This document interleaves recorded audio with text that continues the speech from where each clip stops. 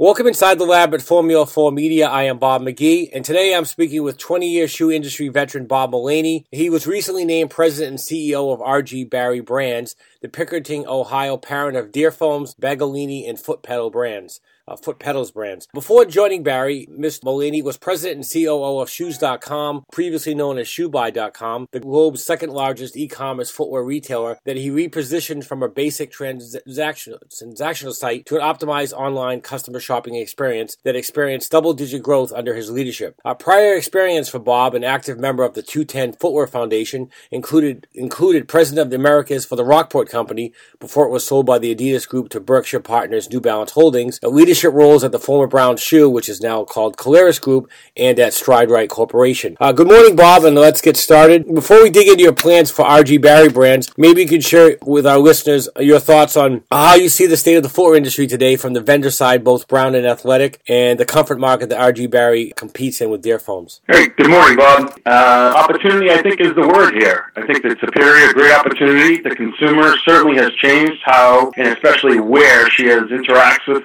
brands. I believe it comes down to whether you're a Brown Shoe or an Athletic brand. Obviously, the size of those companies are different, but I think it comes down to great products, great expression, great storytelling, and great experience. So same principles, that have always happened. It's just happened a little bit differently. I think there's a strong pull right now that's maybe something different from our past, that is either very special or premium product or a commodity. So I think there's a polarization of offerings to the consumer and what he or she values. I do say that the biggest change is how the customer wants to interact and clearly wants newness, incrementally expressed in a fresh way. So that's, the experiential that we hear that word quite often. The comfort market is a little bit different. It's an interesting take. Over the last 5 years especially, even a little bit before that, everyone wants to be in the comfort market, where I don't think that was the case 10 years ago. The difference here is that I believe that you are either committed to it and you want to be committed to it, or you know that you want your shoe to be comfortable. You need to continue to make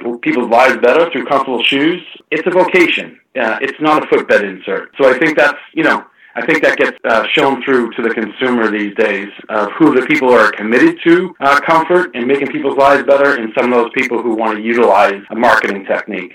Secondly today, Bob, I wanted to ask you your thoughts on what you think the biggest challenges facing retail footwear business today, online and traditional, and the biggest positives as we enter 2018, and perhaps, if you don't mind, to touch upon what you think the biggest negatives might be for the industry. There's a seismic change in the journey of the consumer, and I think that's what we're dealing with right now. And we in the community, whether it be wholesale and or retail, is how we catch up to how she's interacting with brands. It's on her terms, and especially now it's on her turf. And I think the turf is what I think people are dealing with. And either you have a very small time to either introduce or validate your company and brand concept and product. And most likely those validations will come from her smartphone. I get inspired all the time by a quote from Eminem and Lose Yourself. If you had one shot or one opportunity, and I think that we need to keep the consumer at the front of our minds continually. I think we are working towards accepting how she interacts. And I think as an industry, we need to get away from the assembly line method of bringing products to market. In the past, products pass it off to sales, and pass it off to marketing, and then we pass it off to retailers. I think that has to change. I think there needs to be a better collaboration between wholesale and retail partners and how we're going to express our solutions to her needs, because I think how we communicate with her is arguably equally as important as the product we are offering her. Speaking of, I just want to mention, I think part of that is, I think if we can get over the thought of online versus traditional, I think it's one and the same. I do think that, sure, there'll be more transactions conducted with the consumer online, and that'll continue to evolve. But I think experiential or how physical retail plays into this will be a very large part of the future as well. And now let's turn to your current employer and its stable of brands, R.G. Barry, which, by the way, celebrated its 70th anniversary in 2017 and ended 52 years as a public company in 2014 when it was acquired by a wholly owned subsidiary of private equity firm Mill Road Capital. What do you hope to accomplish at R.G. Barry, and does the company have any plans to expand its portfolio of brands? And finally, does Mill Road Capital have any plans to divest the company or any of those brands?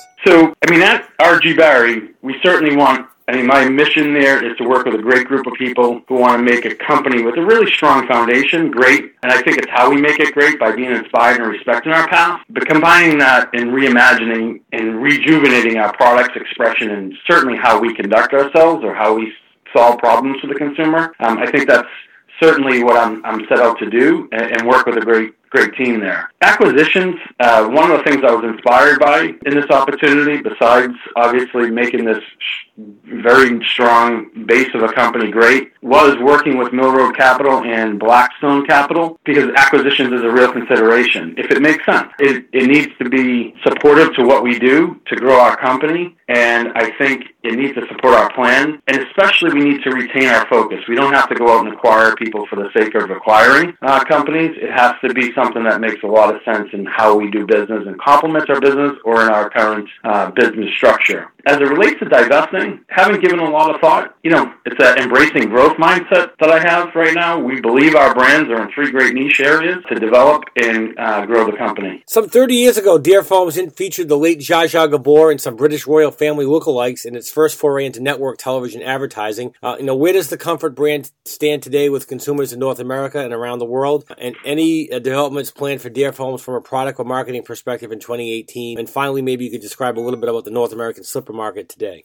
Yeah, it's funny. Dare Foams has an unbelievably rich and interesting history. As I've been digging in and learning more and embracing, Zsa Zsa Gabor, the royal family lookalike ads make complete sense to us. Once you get to know a little bit more about our founder, Florence Melton. We definitely celebrated 70th year this year. That serves as a great launching point, I think, for the company. Certainly the following generations to understand. If you know a little bit about her, Florence had a very flair for fashion and love for glamour. I'm personally motivated by the fact that she went and founded this brand on Creating Solutions, which was a foam technology from a military provider, and she turned this into a company. So she was beyond her years, ahead of her years, rather. She was doing things. She founded a company as a female founder 70 years ago. That's something that's personal to me that I loved when I was coming to R.G. Barry to share with my 2 daughters, 14 and 12, about her strength. I think it's a great story that we should be inspired by as a company. I do think our archives there are a treasure trove for us to respect our past and be inspired and not be held back by the past, but be inspired by how it was relevant in her day. And I think that in itself, I think, is a wonderful opportunity as a company for us to reimagine in Dare Foams for the consumer, but yet be inspired how she went about starting the Dare Foams brand. I think we need to unlock the entrepreneurial spirit in the company and made her an unbelievable business person. So I think that, again, this is about respecting the past, but bringing it forward, rejuvenating, and bringing it to the consumer in fresh ways. I think that'll be something that'll be, certainly with the millennial consumer, appreciated as we go forward.